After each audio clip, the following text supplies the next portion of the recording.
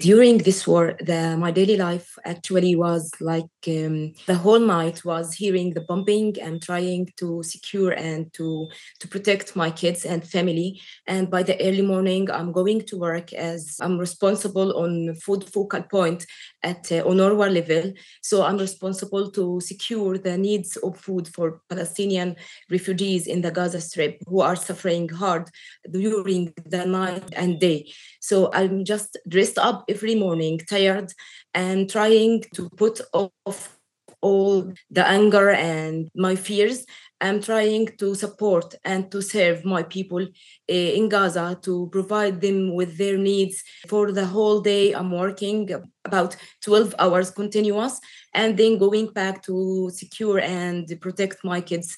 And just trying to support my kids as much as I can, as I did to the Palestinian refugees. How did your kids feel? How did they manage to keep up with what's happening around them? Neither my kids, neither any of our Palestinian kids feel safe, feel secured, feel protected. The whole night and day, they hear bombing everywhere, and they have only one main question: what did we do wrong to deserve this life? And if we're gonna die today or tonight, Mama. Every day, actually, they ask me before we go to bed, Mama, will we die similar to our neighbors, similar to our relatives tonight? So I have to hug them and promise them that if we die, we will die all together, actually. So we will not feel anything. And if you hear the bombing, then you are safe. The rocket that will kill you, you will not hear its sound. You fled Gaza on Monday to Egypt. Please tell us about your journey, especially that humanitarians have told us that nowhere is safe in Gaza today. Despite my leaving to Cairo from Gaza, despite the feel of pain, and actually I feel angry that I have to leave my homeland, to leave my home, my apartment, and also to leave my daily work supporting the refugees. But what I could do for my children, because they have dual nationality, actually, I need to get this a chance for them to sleep and to feel that they are similar to other kids.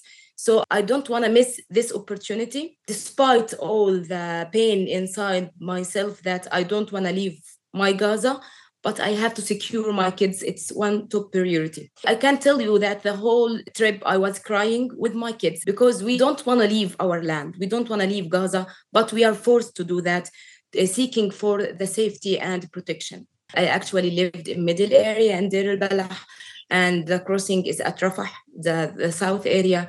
Many people who were just evacuated from Gaza to middle was walking on the Salahuddin Street, and they have no place to go, actually. So we saw them and we witnessed the bombing during our trip till we reached to Rafah crossing, which, by the way, it's not allowed to all Palestinian people to go through.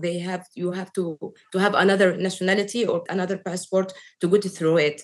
So it was tough. I will not forget this day, actually, that I'm leaving my house and I'm leaving my country under bombing, and I'm forced to do so.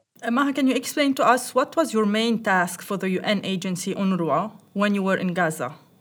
Yes, my main task actually during the emergency or during this were actually as food focal point at the central operation room.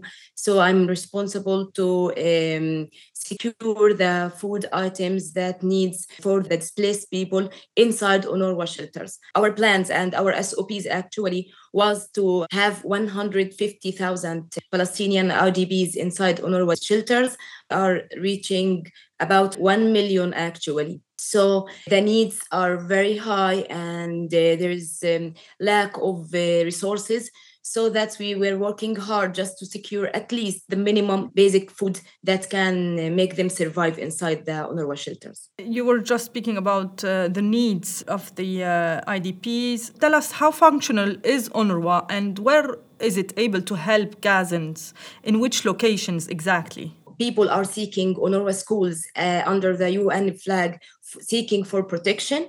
And then we are responsible to provide them with the basic food, also the non-food items, blankets, mattresses, in addition to drinking water and running water. So UNRWA teams in Gaza are working hard to provide all the basic needs for those people. And the number one is security and safety. despite that there is no safe place in Gaza, which is very true and very correct. But we are doing the best despite all the challenges, despite the limited resources, despite there's no fuel. But we are on the ground doing impossible mission to secure what can we secure for our people. Talking about fuel, for your knowledge, was UNRWA getting fuel when you were on the ground? How much? How? For the first days of escalation, we stopped receiving fuel. And after that, we received like drops of fuel just to operate our vehicles. And then another cut. And recently, maybe for 4 days ago, 5 days ago, we are allowed to receive fuel, but it's very minor quantity. I recall the last days that I was in Gaza, we have the aid trucks at Rafah crossing, but no fuel on the trucks. So the trucks kept for 2 days in the open area, waiting to be refueled, just to be transported to the people on the schools. Imagine about the generators to provide electricity as there is no electricity, also to provide pumping water, sewage, everything need fuel. In addition, for example, for the bakeries, they need fuel. So when UNRWA do not receive fuel, all the operation stopped. And if we received like 1 drop or 2 drops, it's like very, very minor that allowed us to make priorities to operate and to transport and to work. How about food and water? Are you getting the supplies you need? Actually, in regard to the food and water supplies in Gaza, it's very, very minor quantities. And it's not sufficient for our needs as the number of IDPs is getting dramatically increased. So according to our plans and according to our expectations, we never expect this huge number of IDPs to be inside shelters. It's not only people inside UNRWA shelters. There are hundreds of thousands of people outside UNRWA shelters.